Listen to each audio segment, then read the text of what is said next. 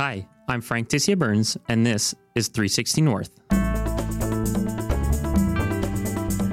Many know Nunavut as the country's latest territory, and that it was created in 1999.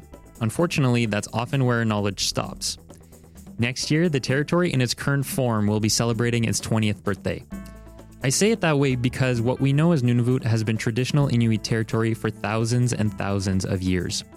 But the signing of the Nunavut Agreement was actually only 25 years ago in 1993. So what is Nunavut? I don't know if there's anyone better to answer that question than my guest today. Aluki Kotiak is the president of Nunavut Tungavik Inc., and that's the organization that ensures that promises made under the Nunavut Agreement are carried out. Well, thank you for being here, Aluki. Thank you for taking the time, and welcome to the podcast. To get started, a little bit what we were talking about just before is what I want to do in this episode is get into how Nunavut came to be, essentially.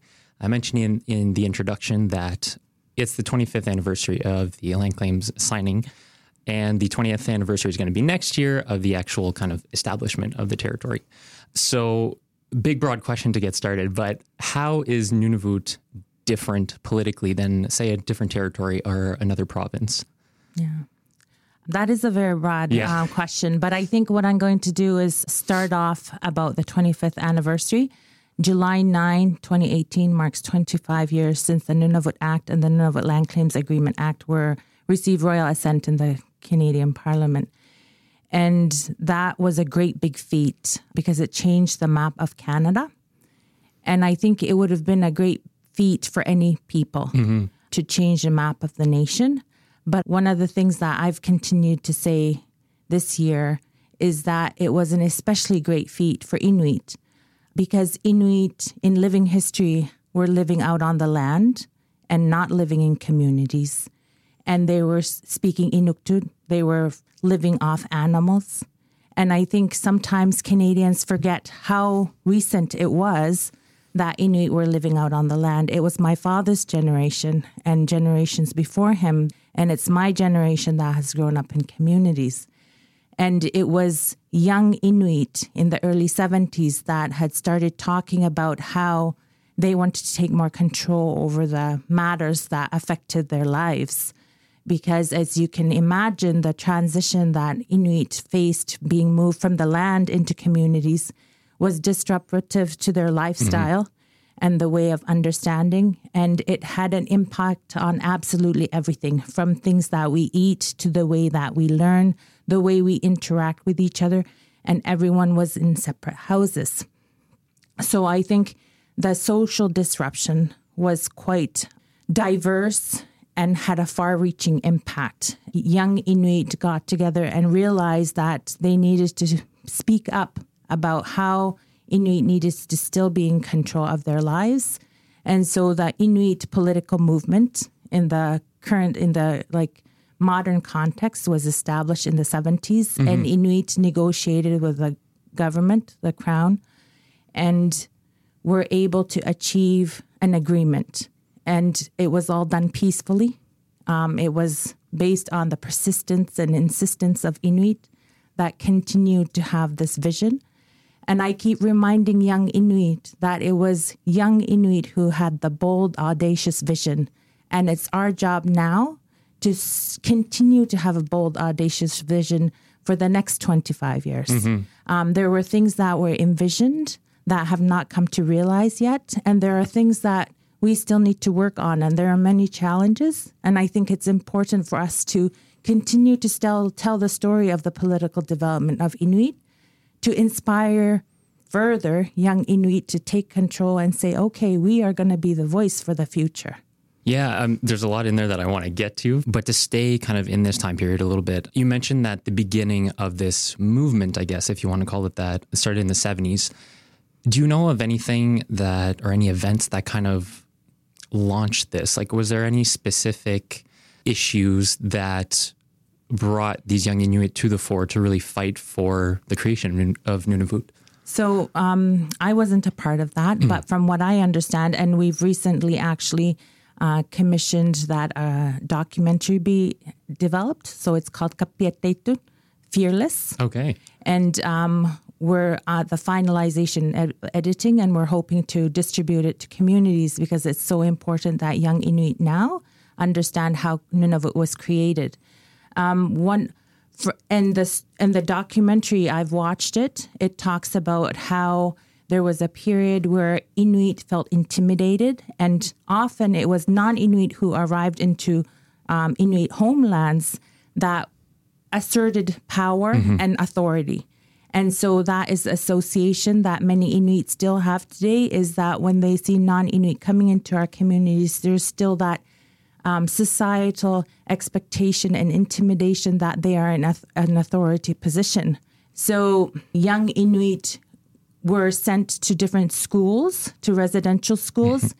And I think from what I understand, it was in these areas, in these institutions, that young Inuit would share information about what they were experiencing in their part of the North. And they realized, and talking together, realized that they had similar experiences. And I think that was a motivation to say this is not right, and because once they were able to learn English, they were able to learn the system of the mainstream Canada, and use that system in a way to assert Inuit rights. I wonder a little bit about kind of your personal history, if you don't mind getting into that. What motivated you to follow this path of kind of empowering Inuit politically and becoming president of NTI? As Inuit, all of us see the inequities in our communities, in our families, and we all, I think, have a sense of this is not right. And we talk about that in our homes when we're eating kwak, frozen caribou together, when we talk about the inequities that we see. There's some people that get to the point where it's not enough to be aware of the inequities. And for me personally, I'm an introverted person, and I grew up very shy. But I think I got to the point where my rage or my need to speak particularly on behalf of relatives who cannot speak English, to express how we still are very proud to be Inuk, and we still very much want to live in a modern world, but in an Inuit way, with an Inuit worldview. And I think sometimes we're propelled into paths that we never envisioned. So I would say that would be the same for me, where my preference is to be quiet and alone and not speaking publicly, I guess. But you learn new skills to be able to express things that you think are important and that will make a difference. Were there any specific issues growing up that you kind of mentioned, talking about it around the table, so to speak? Were there any issues that really stood out for you growing up that kind of propelled you again in this role a little bit more? I think for me, most recently when I was campaigning, and I guess it's nearly 2 years now, I would speak and focus on people that, in my view, the North, the Arctic, Nunavut, is often viewed as a barren land, and that has lots of wildlife. Politically, often that's the focus. And I had decided that I was going to speak about things even if it was uncomfortable for me, or even if it was uncomfortable for other people to hear.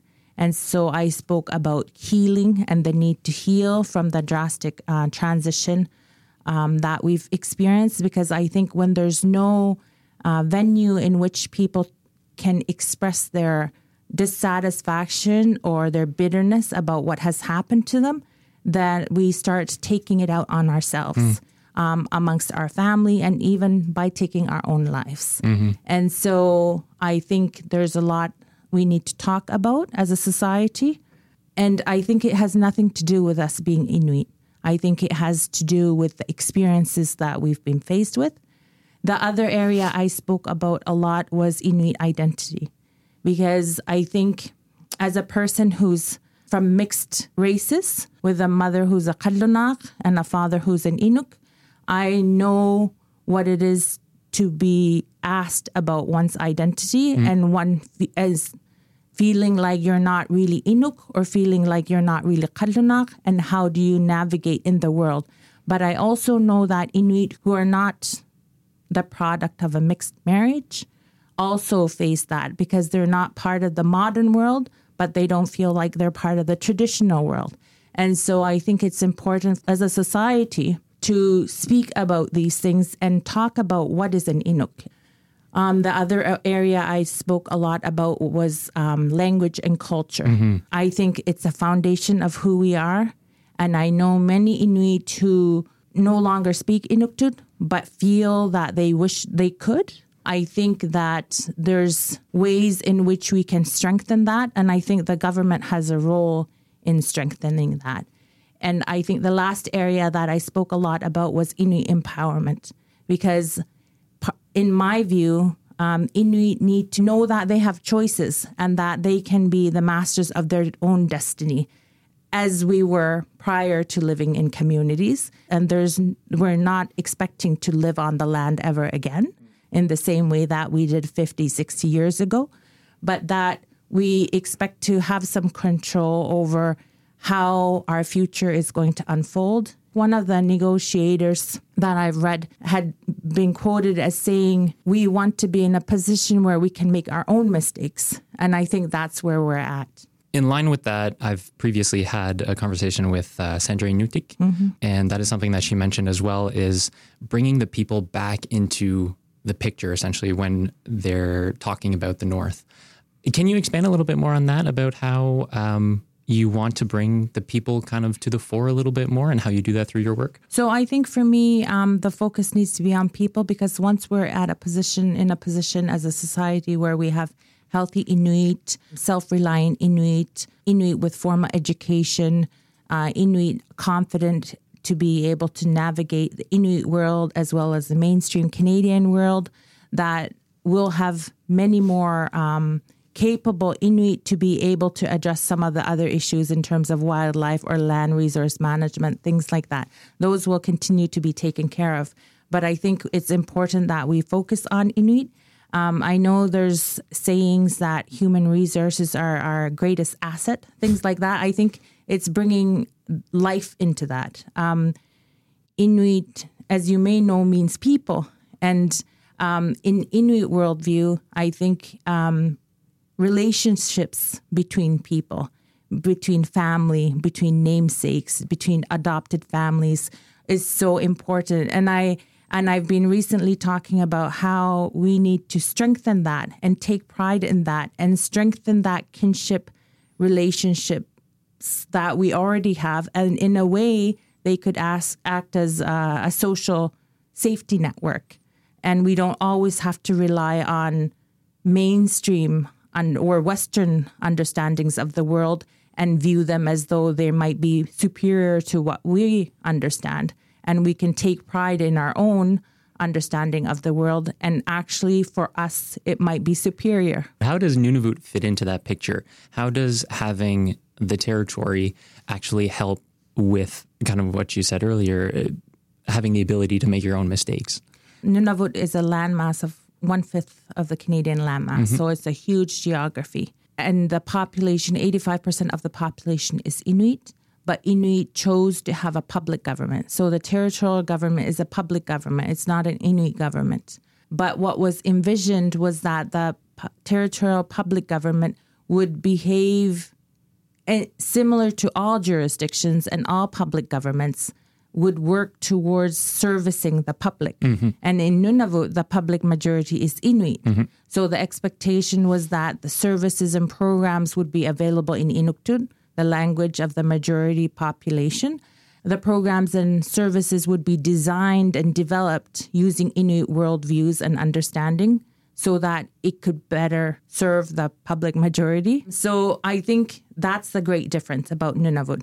When we're speaking about Canada generally, Nunavut is the only jurisdiction that has a homogeneous public majority that speaks a language that is not one of the official languages of Canada, French or English. And I keep repeating this to federal ministers who will listen to me. One of the things that I find extremely frustrating and actually very concerning is that because Inuktitut is not recognized federally, Inuktitut is not provided resources and support equitable to French and English. So in essence, the federal government, in my view, is still working on the colonial process of trying to make us Inuit more French or more English so that we can fit into the French and English Canadian society. And I think in this time of reconciliation, and I know that the Prime Minister, probably you and all the listeners, know that there's no relationship more important than that with Indigenous peoples of Canada. And yet, during the creation of Nunawhat, there was a decision made to not talk about Inuktitut as the working language of the public territorial government. And my view is that 25 years later, we should speak about that. And we should figure out how Canada can recognize Inuktitut as a founding language of Nunawhat, which would, in my view, mean that they would provide the resources necessary so that the territorial public government can provide programs and services in Inuktitut.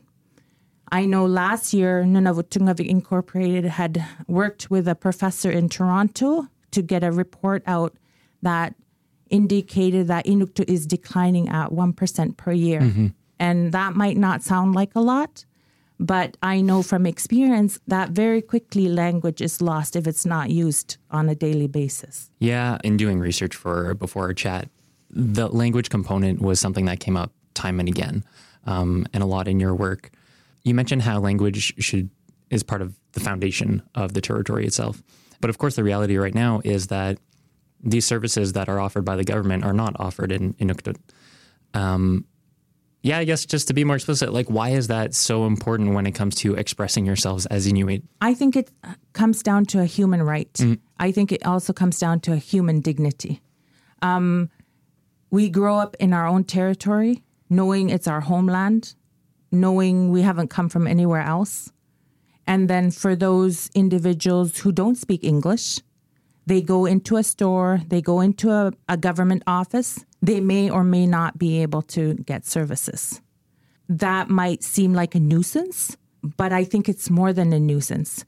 When we're speaking about health services, it could be a life and death situation where a person is unable to express the concerns that they have, the ailments that they have in their body directly to a nurse or to a doctor.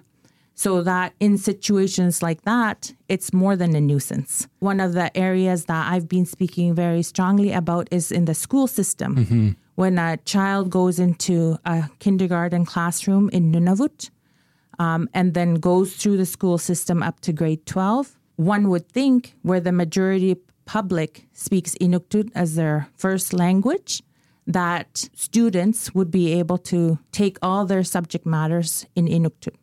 That's not the reality in Nunawhat. Many listeners will have heard about residential school experience. And one of the things I've been saying is how ironic we no longer have residential schools that are deliberately trying to strip Inuit from their culture and their language. Yet we have 42 schools across our territory that are English-speaking schools. Because the fact of the matter is, the vast majority of the teachers in our school systems do not speak Inuktitut. And I've been pressing the Department of Education, the Territorial Department of Education, to focus more on getting more Inuit trained to become teachers. I've also been pressing the federal government and telling them that they have a responsibility because they played a role in diminishing the ability for us to speak Inuktitut by sending the older generation to the residential schools. In my view, they have a responsibility to support Inuktitut in the school system and so that we can rebuild Inuktitut so that it's thriving once again. When it comes to the federal government's role, do you see that as funding? Do you see it as a different kind of support? For sure, funding, mm-hmm. Yes. But I would like to share that in Nunawhat, there's one French school mm-hmm. because there's about 430 francophones in our whole territory. So the federal government provided all the funding to build the capital, to build the school, provides all the funding so that there are French-speaking teachers, provides all the funding so that there's enough material and resources in French. So in my view, that's the same type of support that Inuktitut should garner in Nunavut. I'm going based off memory here, but the funding was about, 14 million, I think, for essentially the Francophone or French language speakers in the territory. And it was only about 15 million for Inuktitut through 2020, if I'm not mistaken. So I should have looked at my notes earlier to remind myself. But yes, there's a great disparity between the French services and the small population of Francophones, and then the amount of money that's provided for Inuktitut services. Continuing with this kind of language line, there's a project going on right now where it's essentially a standardization of written Inuktitut. Can you speak a little bit about that and what the goal is to kind of follow that project? So Nunavut Tungavik Incorporated is an organization that is also a board member of Inuit Tapari Kanatami, which is the national Inuit organization. So there's 4 different Inuit regions across Canada, and Nunavut is one region. So through Inuit Tapari Kanatami, there's a committee that's working on a standardized writing system. And the view is that with a standardized Inuktitut writing system, it will be easier to be able to share different documents, materials, resources across Inuit Nunawhat. And I think there's some aspiration that into the future, we'd be able to share resources even circumpolarly with Alaska and Greenland. Has there been some pushback that you know to this project? So within Nunavut, there's many dialects. And as an Inuktitut speaker, when you listen to someone who speaks Inuktitut, you can often pinpoint where they're from, just the way in which they speak. Having said that, Inuktitut has historically been an oral language. And it was through Reverend Peck, I believe, that the writing system with syllabics came forward. And so there's people who are, like in the eastern part of Nunavut, many Inuit learned to write Inuktitut using syllabics. And in the western part of Nunavut, people would more often use Roman orthography, which is the English letters that we use, ABC. So there's a number of writing systems currently that people are more comfortable with. And so some of the public discussion often is that we don't want to change the way in which we know how to write. Or we don't want our dialect to be changed or altered. And I think one of the tasks that the committee members of ITK have is to communicate that there's no intention of changing the dialects, and there's no intention of forcing anyone to use a different writing system. But there's a desire to have one standard writing system to produce materials that can then be shared. And so if I, for instance, write to my aunt who doesn't speak English, if I wrote to her, I would still use syllabics, even if there was a standardized writing system. So it doesn't change the behaviors we have in our families and our communities. And as communities who speak a specific dialect, we would continue to do that. To broaden a little bit, I don't know how else to describe it other than saying like ongoing issues, I guess, within the territory. When you look at things like health and the rates of tuberculosis or housing or suicide rates or things like that. I guess from your perspective, often the media coverage of the territory seems to be really negative. So I'm wondering, how do you think there can be a bit more of a balance, if there needs to be a bit more of a balance between bringing awareness to these ongoing issues versus kind of focusing on just the kind of doom and gloom of the territory, which might just not be accurate overall? When we look at Nunavut statistically, it's true that the statistics are all very negative for the most part. One of the things that any opportunity I have to speak with Inuit, I say the statistics have nothing to do with us being Inuk. It is all to do with the experience we've had moving from the land to the communities and the traumatic experiences we've had as a society, whether it were dog slaughters, whether it be your children being sent to schools. There are so many things that as a society we've experienced where we felt helpless, like we were not in control of our lives. And when there's no acknowledgement of that, we start to internalize that. And if our parents don't talk about it, that pain that they're carrying translates into our generation. And so then we start experiencing the pain and then we pass it along. And I think that's what's referred to as intergenerational trauma. One of the things I often say is that growing up as an Inuk in Nunavut can be exhausting when all you hear from the media, all you hear from the public is you're probably not going to graduate from high school. You're probably going to commit suicide. You're probably going to live in poverty. You're probably going to be on income assistance. And to hear that constantly is something that kind of diminishes your soul. It feels so exhausting. And no wonder so many of us feel hopeless at times. And so I think it's important for us as Inuit to change that narrative. And I think media has a role in that. Media, I think, worldwide focuses on many negative stories. So that is a reality. But I think one of the things that we can do is celebrate the amazing resiliency of Inuit and to start focusing on that and say, despite all these things that have happened to us and our families, look at us. This is what we're doing. Look at us. We changed the map of Canada. Look at us. We have our own territorial public government. I want to do a little bit of both, I guess, in this episode.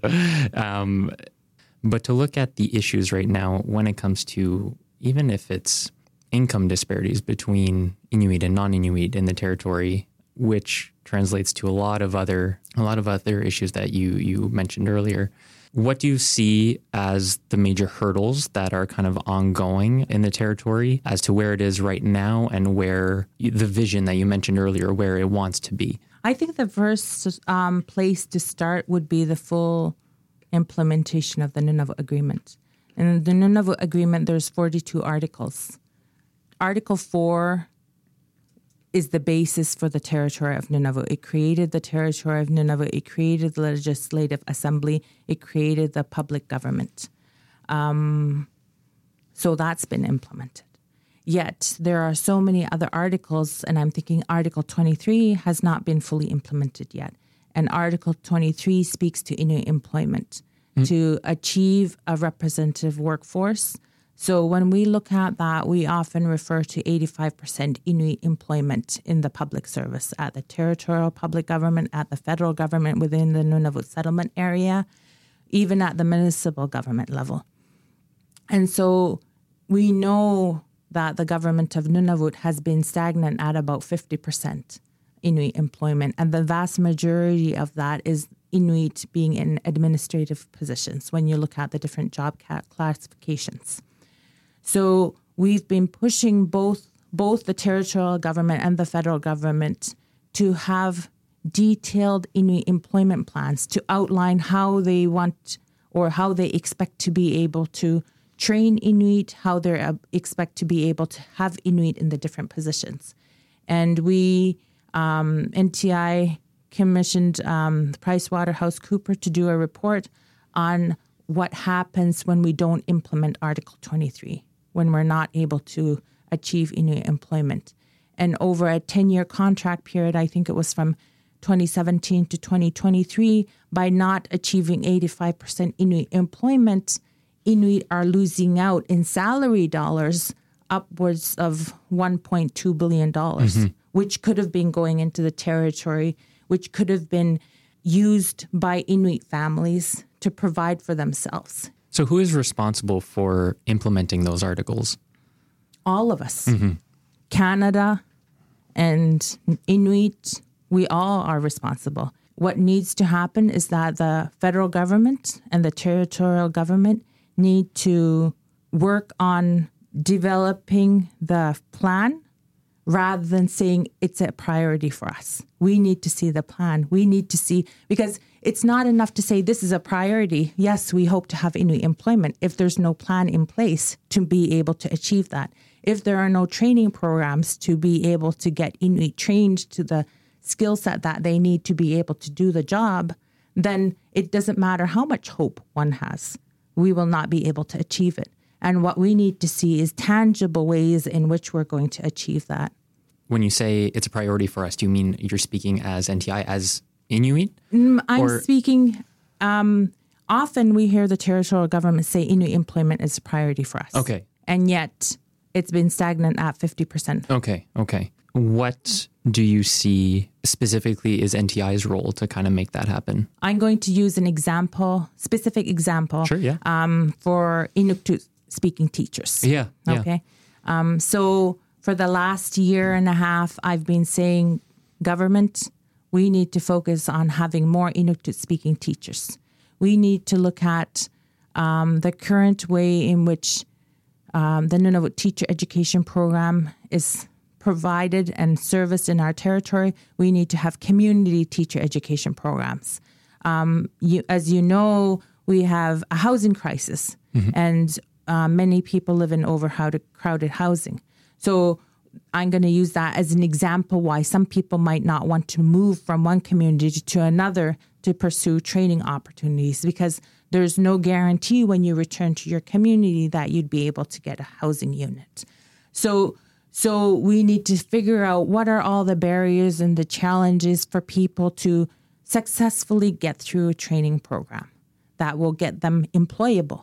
And I think we need to start looking at it in those small chunks, because it can become quite overwhelming when you think about all the different positions. That's exactly what I was thinking. I'm just like, where do you begin? Like, yes. I don't. and so that's why for me, a priority, and I've been continuing to say, let's prioritize, let's focus on teachers. Because if we're able to increase the number of Inuktitut speaking teachers in our schools, by the end, when students graduate from grade 12, they'll have had the opportunity to get Inuktitut language of instruction in all subject areas. So by the time they graduate, they'll be bilingual in Inuktitut and English. They'll be bicultural. They'll understand Inuit world views as well as Canadian world views. And they'll be able to be in a position where they can choose to work and pursue school in Nunavut or choose to work or pursue school outside of Nunavut. And I think that's what we want. We want the best of both worlds for all young people graduating from school. And so for me, often the great vast geography of Nunavut and then the small population of Nunavut is often viewed as a challenge. And I'm like, let's think about it in a different way and see that as a great strength and say, we have 25 communities across our territory. Let's look at community X and figure out how many teachers we need to be able to provide Inuktitut language of instruction from kindergarten to grade 12. And let's have a community teacher education program offered in that school, because we know that there's X number of substitute teachers who are Inuktitut speakers, who presumably want to work in the school. Let's target them and encourage them to take the community teacher education program and target enough Inuit to be able to meet the need that we have in terms of reaching Inuktitut language of instruction in that community. And let's do that in each community, one by one. And over time, we will see a difference, rather than saying, yes, it's a priority for us to do it all and then not do anything. To dig down a little bit into that, you mentioned kind of identifying some of the barriers. Specifically, like what measures do you take to actually make that happen? Is it almost like more of a lobbying effort? Is it to commission reports as NTI has done in the past? I'm at the point where I'm thinking we have enough reports, we have enough strategies, let's get down to it and get some action. So to me, let's say we choose a community. Then I think the first job would be to assess how many teachers that school needs, if it's one school or two schools in the community. How many teachers are required? How many substitute teachers there currently are? And figure out, working with the DEA, District Education Authority. Okay. I was like, what's that? District Education Authority. And working with them to make sure that this is the need that we have in this community because they are the experts of what the school system would need. And then working to provide with Nunawhat Arctic College the community teacher education program in that community. And actually picking up the phone and calling the substitute teachers and saying, this is what we're trying to offer this September. Because for me, it's not enough to say we offered that, but no one applied. Yeah. And that's why I say we need to start using our small population as a strength. Because when you go into any of our communities, people know everyone. So I think we need to start thinking of ways that work for us in our territory and not always rely on the way in which other jurisdictions might do it. You mentioned a little bit earlier how going through this kind of system where Inuktitut would be main language of the institution, where it also brings in that biculturality. How does having the territory help promote that biculturality? Essentially what I'm getting at is balancing the Inuit traditions versus being in this more modern society that we all find ourselves in right now. How does the territory help achieve that balance? I think there was the vision that it would help achieve that balance. I think we're still not quite there. Okay. I think that the idea that by achieving, for instance, by implementing Article 23, that there would be a representative workforce, the idea was that Inuit would be in decision-making positions in the territorial government and would have a big influence on how programs and services are delivered and how they're designed. And that would mean that it would be from an Inuit worldview and understanding. So I think that was what was envisioned. I think we still have quite a bit of work to do to be able to achieve that. I think we still can. And I think we will continue to strive to. I don't know of any other way to ask this other than like, what happened? Why has this not been implemented? You mentioned Article 23, and a little bit earlier you also said there was an active decision to not bring the language component into it as well. So what happened overall that these still have not been implemented? There's a number of factors, but for sure, in terms of Inuktitut as the working language, there was a decision by the federal government, the Minister of Finance at the time, that in terms of the territorial funding formula, for the creation of Nunavut, that Inuktitut as the working language would be something that would be looked at a later date. Okay. So that was that concrete decision made about that. In terms of achieving a representative workforce, in creating a new territory, there's so many things that need to be created. So I don't want it to come across as absolutely negative. I think there's many things that have been accomplished by having a functioning public service. Like, that's a great feat. By having a territory with a functioning legislature, that's a great feat. Like, there's so many, and all the institutions of public governments that were created through the Nunavut Agreement are all functioning, So I think there's lots of things that have resulted as the creation of Nunavut, but there are certainly areas that we still need to improve. And in my view, focusing on Article 23 will have a big impact in a positive way for the lives of Inuit, because not only would Inuit be employed and get a salary, and I think on the one hand, most Canadians would understand the benefit of that, but I just want to talk about it in an Inuit way, because when a person has a salary and is able to provide monetarily for their own family, they're now in a position to be able to purchase expensive hunting equipment, which might not be something more other Canadians think about. But as Inuit, when we're able to afford hunting equipment, that means we're able to go hunt and bring back good, nutritious food that we would prefer to eat, whether it be seal, whales, bears. And that contributes to the well-being of the family, not only in a cultural sense, but it addresses the food insecurity issues that we have as a territory. And I think those are the aspects that sometimes are indirect, but so important to be able to provide for. I want to switch topics a little bit and kind of look at health. In the news lately, there's been work done by ITK, which I would imagine NTI has been a part of as well, essentially implementing an Inuit-specific version, I guess, of Jordan's principle. Can you speak a little bit about that and about why there had to be an Inuit-specific version of this principle? There has to be Inuit-specific versions of absolutely everything. I'm just going to say that in terms of the pan-Indigenous context. I mean, I think in Canada, we constitutionally, Aboriginal peoples are recognized as First Nations, Inuit, and Métis. Our experience as Inuit is that often when we go to meetings in the South where they're talking about Aboriginal people, they're often talking about First Nations. That's the reality of it.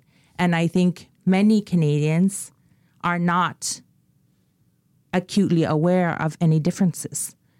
And so much of our time as Inuit is often educating and raising the awareness of how we're different from First Nations or how we're different from Métis. And I would even suggest that amongst First Nations, there's probably differences that different nations have to differentiate and talk about we're different from this nation in this way, right? And I find it very interesting, the political landscape. It's so much easier to lump everyone into one and talk about those Aboriginal people or those Indigenous people. And I think one of the things I've noticed even with our federal government now, and it probably has been for a long time, is the desire to be able to go to a national Indigenous organization and say, perfect, we've now talked to Indigenous people by speaking with a national Indigenous organization. And I know as Inuit regions, we have Inuit Tapari Kanatami that advocates on common issues nationally amongst the four Inuit regions. But if there's anything specific for Nunawhat, the expectation is that the federal ministers would still come to Nunawhat Tungavik Incorporated or the regional Inuit associations. Gotcha. Can you speak a little bit more about this principle and how it differs from Jordan's principle? I don't know if I don't think it's been fully, how can I say this? Like, I don't know exactly where they are in kind of the process right now. It's very preliminary. So I don't know all the details of what is going to be included or not included. But it was when we realized that the Jordan's principle was solely for First Nations. I know ITK worked really hard because as it affects all Inuit regions. So ITK worked really hard to advocate for an Inuit-specific process that is similar. So I mentioned this a little bit earlier, but looking ahead now, what do you want to see happen, or what would you like to see work towards the next 25 years look like for Nunavut? Okay. I know that's a lot. So I would like to see that when federal government, when territorial government, when they're going to do something that's related to cultural and social programs, that there's no question you involve Inuit organizations, that it becomes so natural that it's not even something that we have to advocate for. I would like to see where as Inuit, we've had discussions about these uncomfortable and hard discussions about how colonialism has impacted us so that we can liberate people to be able to speak about it and say, this was my experience, but it has nothing to do with who I am. And I am still proud to be Inuk. And the statistics get to a point where people don't think of Inuit and think high suicide rate. That people don't think Inuit and food insecurity. That people don't think Inuit and not graduating from high school. I guess the last question, I kind of sent out a tweet, what's a question you want me to ask? And someone had written back, he's from Nunavik, and he had said, what can other regions in Inuit Nunangat learn from the Nunavut experience? Well, I don't think it's a one-way thing. Fair. I think all of us, I think that we see as Inuit Nunangat, as the four Inuit regions, we see the value of meeting together regularly. So we're able to share experiences and learn from challenges from each other. So I think it goes both ways. Like recently, when I'm thinking about Nunavik, I was talking about how they have a research institution there, and we're learning from them on how we can do our own research on trichinella in walrus meat. And so we've learned from Nunavik about that. I know that in Nunawhat last year, we started piloting an Inuit marine monitoring program so that we have Inuit working for us out on the land, monitoring how many ships are going through the channels in our waters. And I know that other regions in Nunawhat are interested in how that's going because they're interested in doing something similar in their regions. So I think it's always two ways. Yeah, I think that's pretty much it for myself, unless there's anything else you want to add. No, thank you very much. No, thank you for coming in. I really appreciate it. Thank you to Aluki for taking the time to chat today. There was a lot of ground that we wanted to cover, too much for any one conversation, and we really hope to have her back again one day. With that, this brings us to the end of Season 1 of 360 North. Thank you so much to everyone who listened to this season. It's greatly appreciated. We're going to be working to bring you bigger and better things in Season 2. And until then, I will see you soon.